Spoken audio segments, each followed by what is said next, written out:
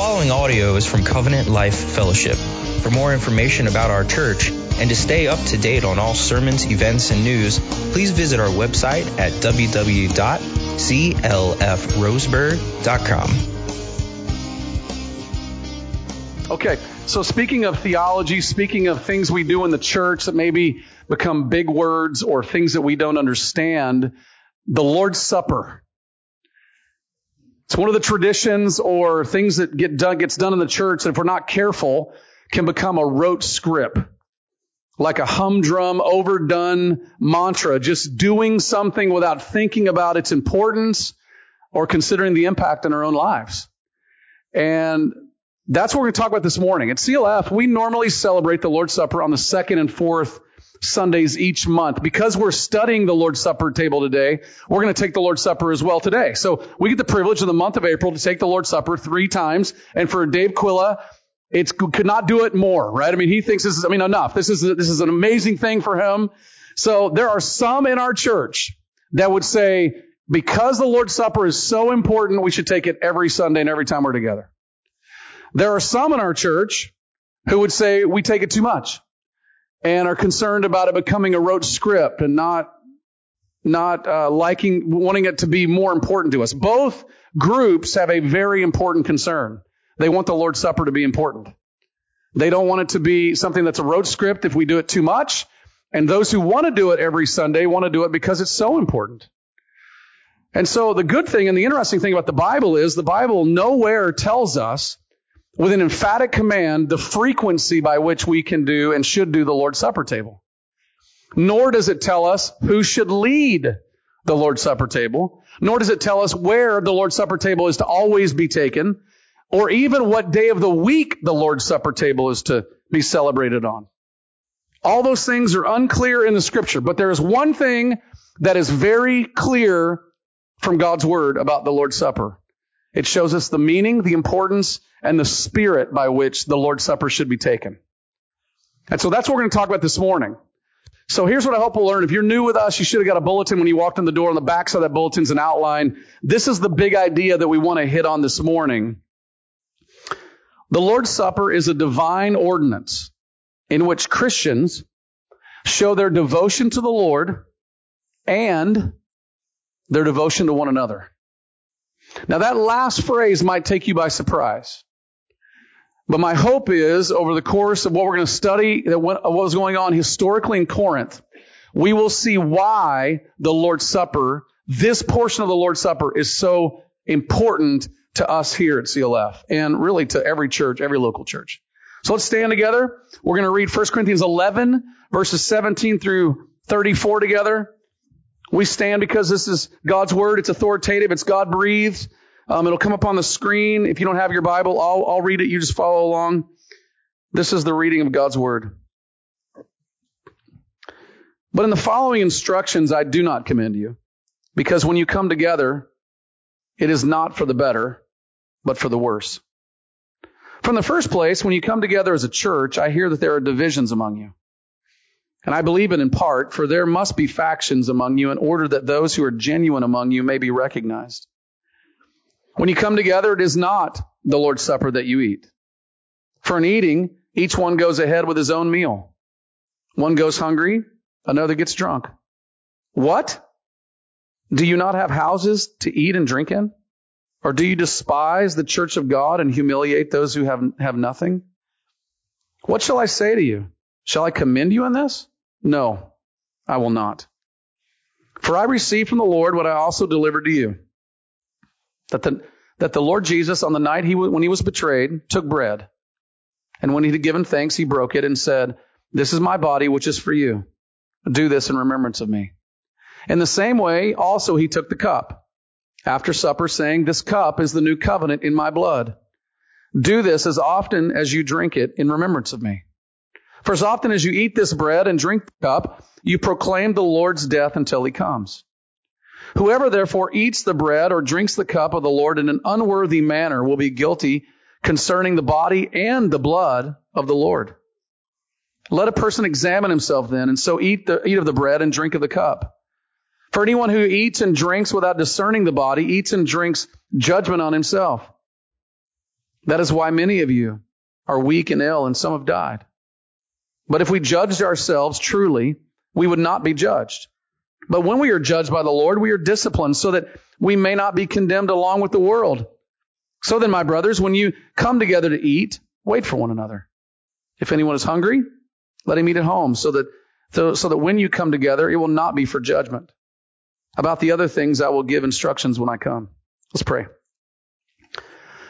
Father, we thank you this morning that when we come to things in your word that are hard to understand or things that are challenging, that your word is not vague, nor is it abstract. Your word has given us crystal clarity about how we should handle the things that you've given us. This morning, I pray that you would take this message and passage on the Lord's Supper and that you would apply it to our hearts and to us individually and corporately, Lord, as you see fit. You promise that when your word is preached and taught, that it will never return empty. It will accomplish everything you send it out to do. And so, Father, for that this morning, we trust you. And we thank you in Jesus' name. Amen. Thank you. You may be seated.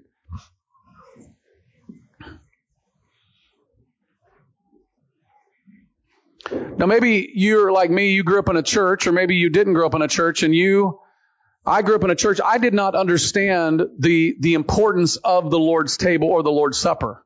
Maybe you're new to the church and you've wondered why we do this thing every other week, and you wonder how we do it, why we do it the way we do it, and it's confusing to you. Maybe you grew up in other denominations or other parts of Christendom that did it differently. So this morning, I want to look at 3 things from the text I think are going to help us understand this. I want to understand where we got this sacrament. Where did this ordinance come from and the significance of it? Then I also want to look at what was going on in Corinth, because that's really important to the text of Corinthians and how that's important to us and what that says to us. And then lastly, I want to see how we can take the Lord's Supper in a way that honors the Lord and in a way that honors each other. That's the goal. That's where we're going. Okay, so let's start by looking at the divine ordinance. And we're going to see this in verses 23 through 26. Now, this is right in the middle of the text that we just read. And I want to start there because this part of the text shows us the importance of the Lord's Supper. And in my mind, if we can see the importance of the Lord's Supper, then we can branch out and see what was going on in Corinth, why there was a problem, and then how we can take the Lord's Supper table in a way that honors the Lord. Okay, so let's talk about its importance first. So in verse 23, Paul makes it very clear that this ordinance was given to us from the Lord Jesus. There are only 2, and we'll call them ordinances or sacraments, some would call them traditions, that were given directly to us by Jesus himself. One is the Lord's Supper, and the other one is baptism. That would mean these are of remarkable importance to the church. So for us to ignore them or to not do them would be living in disobedience to Christ. At the end of verse 23, Paul makes it clear when Jesus instituted this ordinance. He says, on the night Jesus was betrayed. Now we know from the Gospels of Matthew, Mark, and Luke that this was the night of Passover, which was a huge Jewish celebration where they remembered the night that God delivered the people of Israel out of Egypt after 400 years of slavery. And Jesus, like with his disciples, gathered on the night of Passover, just like good Jews would do. And in celebrating that meal, Jesus instituted a brand new meal of remembrance. So the Passover meal was a meal of remembrance. Jesus is instituting something brand new here the disciples had never heard or seen. Now verses 24 and 25 show us what happened that night and the significance of it. It says that Jesus took the bread and he broke it. And he gave it to each of them. The Gospels tell us very clearly that Jesus shared the bread and the cup with all of them. He thanked God for it. And then he said, this is my body, which is for you. Do this in remembrance of me. And then he took the wine and he said, this cup is the new covenant in my blood. Do this as often as you drink in remembrance of me. Now there's lots of debate on this little phrase, this is my body and this is my blood. Some have understood this to mean the bread and the wine actually become the body and the blood of Jesus when we take it into our mouths. Most in the Protestant faith, which is where we stand, would see the bread and the wine as representing Jesus' body and blood. And we believe that for a couple reasons. Now here's why this is so important. The night that Jesus instituted this meal was during Passover. And Passover was remarkably significant to the Jewish people. At that Jewish Passover meal, they would eat certain things, and not one time did the Jewish people think that what they were eating actually became what those things were representing. So an example would be they ate roasted meat as a representation of the sacrificial lamb that was sacrificed for them on the night when they were released and exiled or taken out of Egypt. They did not believe that lamb, that roasted meat became the lamb that was sacrificed back in Egypt. They also ate bitter herbs. The bitter herbs represented the 400 years of bitter years of slavery that they had in Egypt. Thank God that when they ate the bitter herbs that it didn't become the actual 400 years of slavery, right? This was representing something to them. Another one, funny one, is they ate unleavened bread that didn't rise. And that was in representation of the fact that when they were delivered, it was such a quick deliverance, their bread did not have time to rise in their ovens or over their fires. So they took out the unleavened bread, in a sense. So when they ate this Passover meal, everything they ate represented something, but didn't become that. Now, the significance of these representations in this Passover meal was not lost in the Lord's Supper. So when the disciples heard Jesus say, "This is my body," or "This is my blood," they're not hearing, "This becomes my body," or "This becomes my blood." They're hearing, "This represents my body," and the wine represents his blood. Now, the reason we celebrate this representative supper is told very clearly in verse 26. Now, pay very careful attention to what Jesus said here, or what Paul said here. When we take the Lord's Supper, we proclaim the reality of his death until he comes. So what's happening each and every time we take the Lord's Supper, and we're going to do it again today, is we take the bread, which represents Jesus' body, which was given for us. And when we eat it, we are declaring that we believe his body was given for us individually, personally. We're identifying with him as our sacrifice and our Savior when we take that bread and we eat it.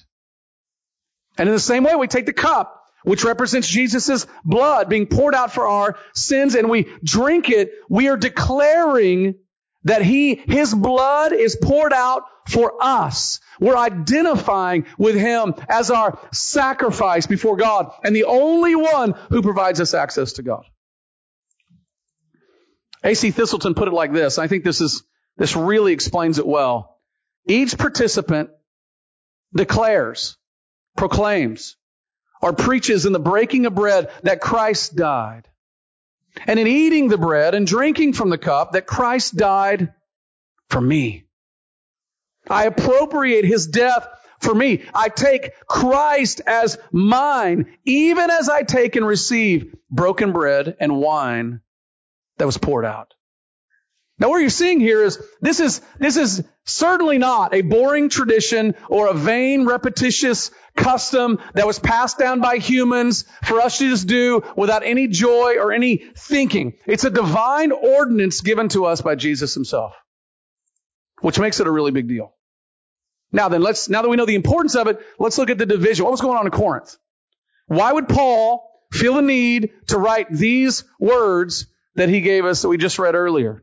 I mean, it won't come as a surprise to us when we look at the division problem in Corinth that this church was remarkably divided. If you've been with us from the beginning of the study, you know that this book was written to help these people get along underneath the banner of Christ. Paul had a burden that these people would agree and they would walk in unity together. But notice what he says to them in verses 17 and 18 that reveal his incredible concern for them. Paul could not have used the strongest terms of rebuke to these people. He said to them that their gatherings, when they got together, that it's almost better as if they never got together. He even says to them in the language of the text, their divisions were so bad that when they gathered together, it was dangerous to the spiritual health of the people in the building. Can you imagine receiving that word from the Apostle Paul? When you get together, it's spiritually dangerous for people. So what is going on in Corinth that would make Paul rebuke them like this? Well, let's just take a trip down history a little bit to understand the spirit of what Paul is getting at for a moment, okay? So on the night that Jesus instituted this Lord's Supper, notice something very interesting. Mark 14, verse 22 lays it out very clearly. It says, as they were eating, Jesus introduced to them each portion of the Lord's Supper. Meaning the beginning of the Lord's Supper, where it started, was during or after a dinner. For Jesus and his disciples, it was the Passover dinner. But then notice something happens in Acts chapter 2 as you see the gospel beginning to go out and people become Christians in Jerusalem. And notice what happens in Acts chapter 2 verses 42 through 47 in a different flavor. Notice how these Christians were celebrating the power of Jesus together. They were listening to the apostles' teaching. They were fellowshipping and enjoying talking about Jesus together. They were praying together. But notice a little phrase in the middle of all that. They were breaking bread together. Now this phrase indicates they were having meals together. But most church historians, most people who understand this time, also saw that part of that meal, those meals together, was they regularly celebrated the Lord's Supper together. More than likely, it was after dinner. They would break the bread. They would drink a glass of wine together. And notice verse 46, how often they were doing this. They were doing it daily. Now, they could do it daily because their times and customs didn't allow them to travel like we do and be far away from home like we do. They were close together in close proximity, and they could do these things daily together. These folks were regularly hanging out, eating meals together, regularly sharing the Lord's Supper together. But then notice verses 44 and 45, which is really important to 1 Corinthians. Notice the spirit of these early Christians in Acts chapter 2. They had all things in common. A spirit of unity, joy, mutual sharing, and mutual life because of what Jesus had done for them. Now see, what we have a tendency to do with Acts 2 is we say, Acts chapter 2 is prescriptive. This is how we should all be living. Therefore, we ought to be doing all these things in the church. Acts chapter 2 is descriptive. It's describing to us how overwhelmed these people were with the gospel and what change it made in their life. Furthermore, culturally, they had meals together regularly. It's just a part of their custom and life and the way they did life. Now, when the gospel went out to the Roman Empire, here's what you normally saw in different places. Christians would regularly get together to eat dinner together. And more than likely, at the end of that dinner, they'd celebrate the Lord's Supper together. When they gathered together for church on a Sunday, more than likely it was one of them in the larger homes in their church, which meant that person who owned the home was probably one of the wealthier members of their congregation because only the wealthy had larger homes. After church, they would celebrate a meal together. I'll just give you a term. You'll know what I'm talking about. Think potluck. Okay? At CLF, we've gotten too big to have normal potlucks, but when we do, you should always bring fried chicken and chocolate pie. Those two things go together perfectly in a church potluck. Okay? They called them love feast. Get together, they love on each other, serve each other, care for each other, and then after that meal, they would break the bread, drink the cup, and commemorate the Lord's Supper together. And here's what you had. You had everyone, rich, poor, bosses, employees, men, women, Jews, Gentiles, Romans, Greeks, all under the same roof celebrating Jesus together. It was a portrait to the world outside of the unity that only the power of Jesus' death can accomplish. The problem in Corinth was that when the rich Christian hosted the meal, they invited their rich Christian friends to come and eat the food, drink all the wine, and they kept the penniless Christians on the outside looking in. What you had in Corinth was a division over socioeconomic status. And when they came together for their potlucks, and then to celebrate the Lord's Supper, it was not the display that Jesus had instituted to declare his death to the world until he comes and to declare the power of his death on his people. They were divided. You can see this in verses 21 and 22, the text. I mean, compare this with Acts chapter 2. Acts chapter 2 had all things in common, sharing meals together, eating things together, being around one another. Look at this.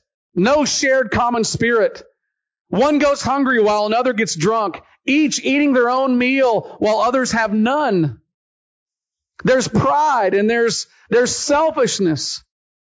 And in doing so, Paul says, they were despising the church,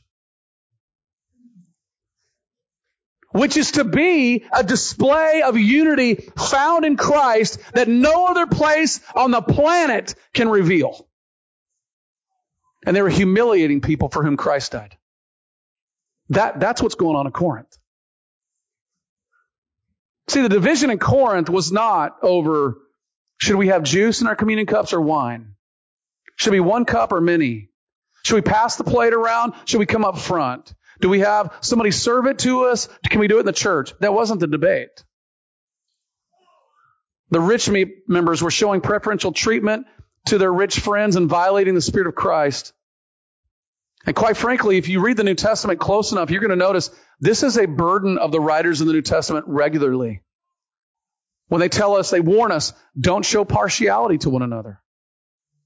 They warn us, do not dishonor members of Christ's family. They tell us, the Bible tells us, to prefer one another in love. It tells us to do good to others, but especially to those of the household of faith. And the reason we're to do that, the reason we're warned about that, is because Jesus is the great unifier. He crosses all cultural boundaries to bring people together from every place, from every economic status, and every educational status. His blood knows no boundaries. None whatsoever. So when we as Christians show preferential treatment to others, and by doing so ostracize other Christians, we're violating the Spirit of Christ. That's what Paul's concerned about. That's the problem in Corinth. That's a concern for us. Listen, if you're from the South, you know what I'm about to say. They say that in the South, the most divided hour of the week is 11 o'clock on Sunday mornings. Because that's when we go our separate ways and we don't want to let somebody of a different race interact with us. In the church, Paul's telling to us here that should not exist at all. The power of the risen Christ, the blood of Christ overrides all of that. And the Corinthians were violating that. Now let's finish by looking at the last point, which is devotion to the Lord and devotion to one another. And we'll see this at the end of the text. Now knowing that issue, knowing the division going on in Corinth, really helps us understand Paul's comment in verse 27 about eating the bread and drinking the cup in an unworthy manner. This helps us a lot. Paul was dealing with a divided church. He was dealing with a spirit of prejudice. He was dealing with pride and arrogance and entitlement in the rich. And he was dealing with bitterness and jealousy and envy in the poor. And he told both of them, listen, and we see it throughout our study of 1 Corinthians, they were not representing Jesus very well. And the only word I can come up with is they're flippant. You know, that just, whatever. Their flippant attitude and actions toward the Lord's Supper don't reflect a devotion to Christ, nor does that reflect what their devotion should be to one another. That's what it means to take it in an unworthy manner.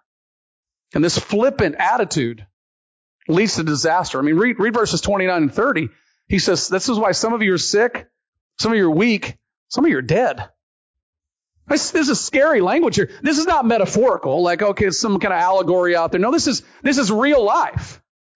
This is an Ananias and Sapphira, Acts chapter 5 type of moment when we just flippantly come to the things of God and say, whatever, God's going to deal with whatever, who cares? That he warns them to say, listen, You're so off base in your treatment of the Lord's table and your treatment of one another that God himself has brought judgment on you to get you to turn from your sin. And he likens that judgment to discipline. Like the discipline of a parent that would turn the hearts of a child by disciplining them, holding them accountable. God is so serious about his people. Listen, he's so serious about you if you're a child of God and cares so deeply for your soul that God will not allow your sin to go unchecked. He won't leave you off the hook. He will bring discipline, just like we see here, to turn us back to him. He's concerned about this flippant attitude toward the Lord's table. And notice what he says in verse 28. It tells us why he would say there that before we take it, we should do what? We should examine ourselves. We should check our hearts before we take it. There is to be a seriousness about the Lord's table. But the question you have to ask in the text, and this is something that's really important, is what do we examine ourselves about? Right? See, I know this church. By God's grace, I founded this church. We planted this church in 2003. I've watched this church grow. I know every member's name on my member list. I know their kids' names. I pray for them regularly on a list of people. I know foibles about them. I know their challenges, those struggles they have. I know their emotional, I know their prayer requests. I also know something else about this church. This church, the people here are very conscientious to follow the Lord. They want to follow Christ with their whole heart. And when they read something like examine yourself, that's exactly what they do. And so sometimes we'll take communion and we'll see people, man, they will not get up out of their seat till they have done examine from head to toe every ounce of their life to make sure they can take this supper in a worthy manner. So we've got to ask, what is he getting at here? What is this examination about? Well, in my understanding, historically and contextually, Paul is getting at two main things. Two main things you should evaluate before you take the Lord's table. And the first one is this, is your devotion to Christ. Do you approach the Lord's Supper table as a sign of your devotion to Jesus? Better yet, is Jesus your Savior and the one who you know gave his body for you and his blood for you? Or do you know that you're not a Christian and you just kind of take the table because that's what everybody else does? Paul would say that there's a warning there. Does Jesus matter enough to you that you'll take the Lord's table until he comes? Or do you just flippantly take the Lord's Supper? I mean, there's some who might mock the Lord's table as if, let's see what God does. I wouldn't want to be in that situation. There's some who don't see its significance.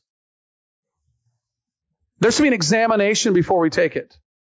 Because if we take it flippantly, listen, we're bringing judgment, he says, upon ourselves. I remember being a young 6th grade boy at a Southern Baptist church in Ovella, Texas, and I used to sit in the very back, left-hand side with all of my little 6th grade buddies, and we would always take communion, right? And I remember very vividly us giggling and laughing one time during our communion moment as we got done with our juice, we drank it, and the pastor was praying, and one of my buddies cracked a joke about the communion cups. I won't tell you what he did because some of you might want to go home and do that. I don't want you to do that. And I started laughing. The pastor raised his eyebrows up from his prayer, and he said, "We will not continue until those boys in the back stop laughing." So he turned and he looked at us, gave us the stare down. My best friend's mom, who was, I don't know, kind of middle, turned around, caught both of our eyes. As soon as the final prayer was ended, she grabbed both of us by the ears, drug us in the bathroom, and she brought God's judgment upon 2 6th grade boys, right? Okay? I learned very quickly the Lord's table is to matter. And she'd made sure, as that Southern mama would make sure, that the Lord's table mattered. And I understood it very clearly. This attitude of coming to the Lord's table, that it's a joke, or it's flippant, or it's no big deal. Moms and dads, this is why we must be instructing our children on the sobriety and seriousness of what we do together in the church. The second thing we need to examine is not just our devotion to the Lord, but this one's going to surprise us. Our devotion to one another in Christ. Do you approach the Lord's table, the Lord's Supper, as a sign that you are to be unified and reconciled with other Christians? Are you in good standing with other believers? Have you stayed current? Are you hiding moments of racism or prejudice or preferential treatment for others in your heart? Or do you ostracize others? Just kind of hold them at arm's length. I mean, in this part of the Lord's Supper, that second part of our devotion to one another, you can hear Jesus' words in Matthew 5 in the background of this. When Jesus in the Sermon on the Mount, this is what Jesus said. If you're offering your gift at the altar and there remember that your brother has something against you, leave your gift there before the altar and go. First, be reconciled to your brother and then come and offer your gift. You know what the Lord's Supper is? It is a reminder that we are to be reconciled to one another, and we've been given a ministry of reconciliation by the power of Christ to be reconciled to one another. It's a sign that we're to prefer one another, serve one another, and how we have Christ as our common denominator. You know what it is? It's a sign of our devotion to one another. When you get in the line to go take communion, it's okay to say hello to your brother and sister in Christ. You know why? You're acknowledging we are in this together. But I want you to notice something about this examination. Notice, this is not every nook and cranny of your heart to see if you can find every sin you've ever committed and confess that to Jesus out of a fear that if you don't, you're going to eat the bread and He's going to drop you dead right in your seat. That's not what Paul's getting at in the text. If you're doing that, it actually reveals how serious you're taking the Lord's Supper, and you should come down and take the Lord's Supper with joy. You would not be doing that if you didn't take the Lord's Supper so seriously. That's not what Paul's getting at here.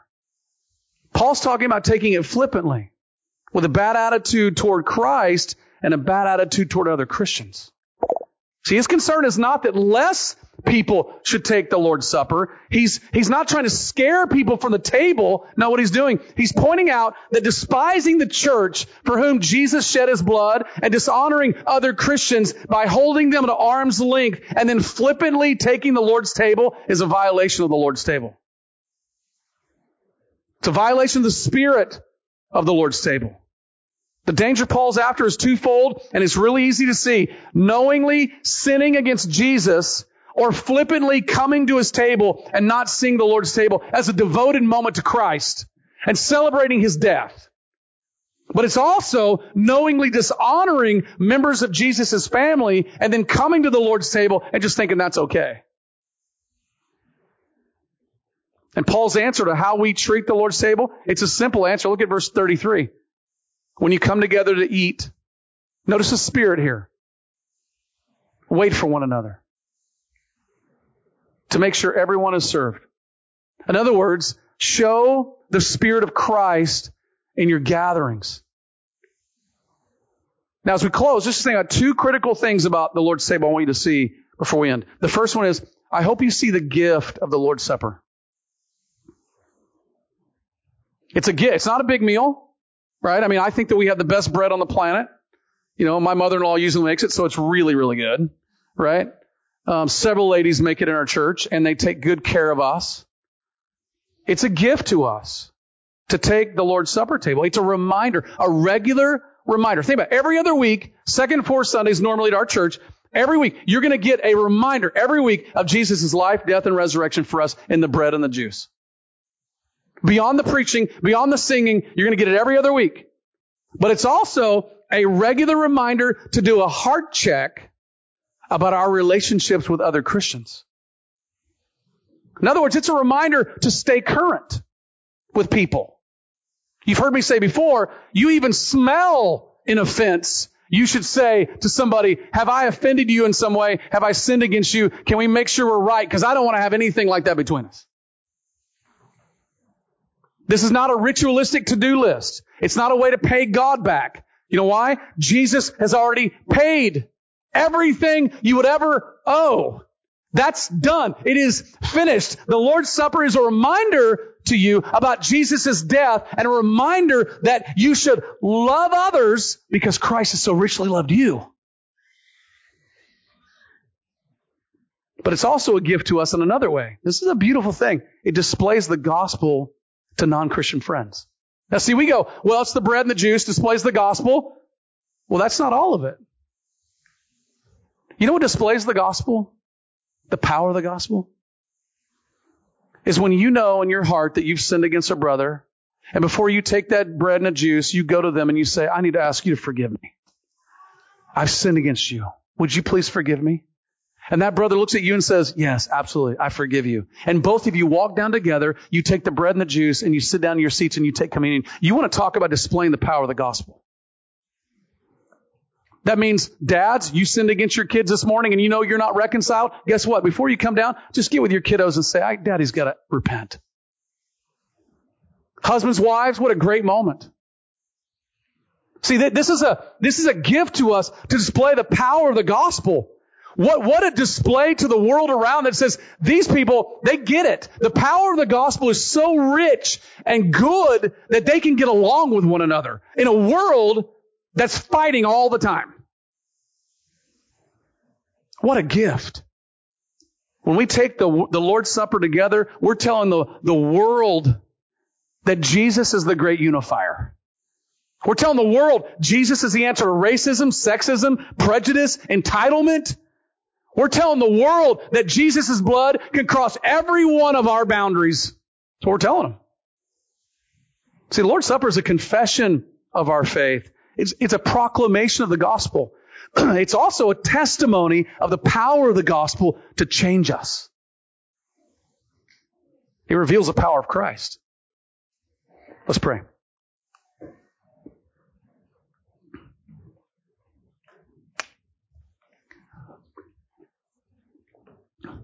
Now as we pray this morning, just keep your head bowed there and just pray with me. We're going to take communion. It's a great moment right now to just evaluate, examine. As John Piper would say, take 10 seconds to look inward and take the rest of your life to look upward. Father, this morning you're calling us to just look into our hearts for some things. And I pray this morning, Lord, that you would reveal to us and stir us to have a sincere devotion to Christ as we come to the table this morning. Would you reveal to us, Lord, where we've not taken you seriously or taken your things seriously or taken your people seriously? And Father, I pray as well if there's moments here where we know we need to be reconciled to a brother or sister and we've treated them poorly or we've sinned against them. Father, would you stir that in us? Would you convict us? And if those people aren't here, would you help us to set our hearts in commitment before you to go reconcile after we're done today? If they are here, would you set in our hearts to go to those people before we take the bread and the juice? And help us to be reconciled. Help us to take the bread, take the juice as a representation of our devotion to Christ and our devotion to one another. So, Father, thank you. Thank you that you take your word so broadly into our hearts and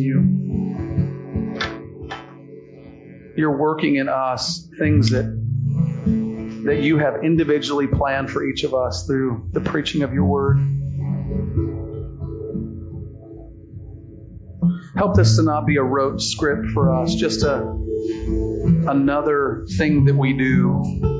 But Lord, help it to be a fresh reminder of your death for us and the power of your death in us. And we pray this in Jesus' name. Amen. This sermon has been proudly given in response to cherishing the gospel of Jesus Christ. Be sure to check out our YouTube channel and subscribe to watch all our sermons online. For more information about Covenant Life Fellowship, visit us on the web at www.clfroseburg.com.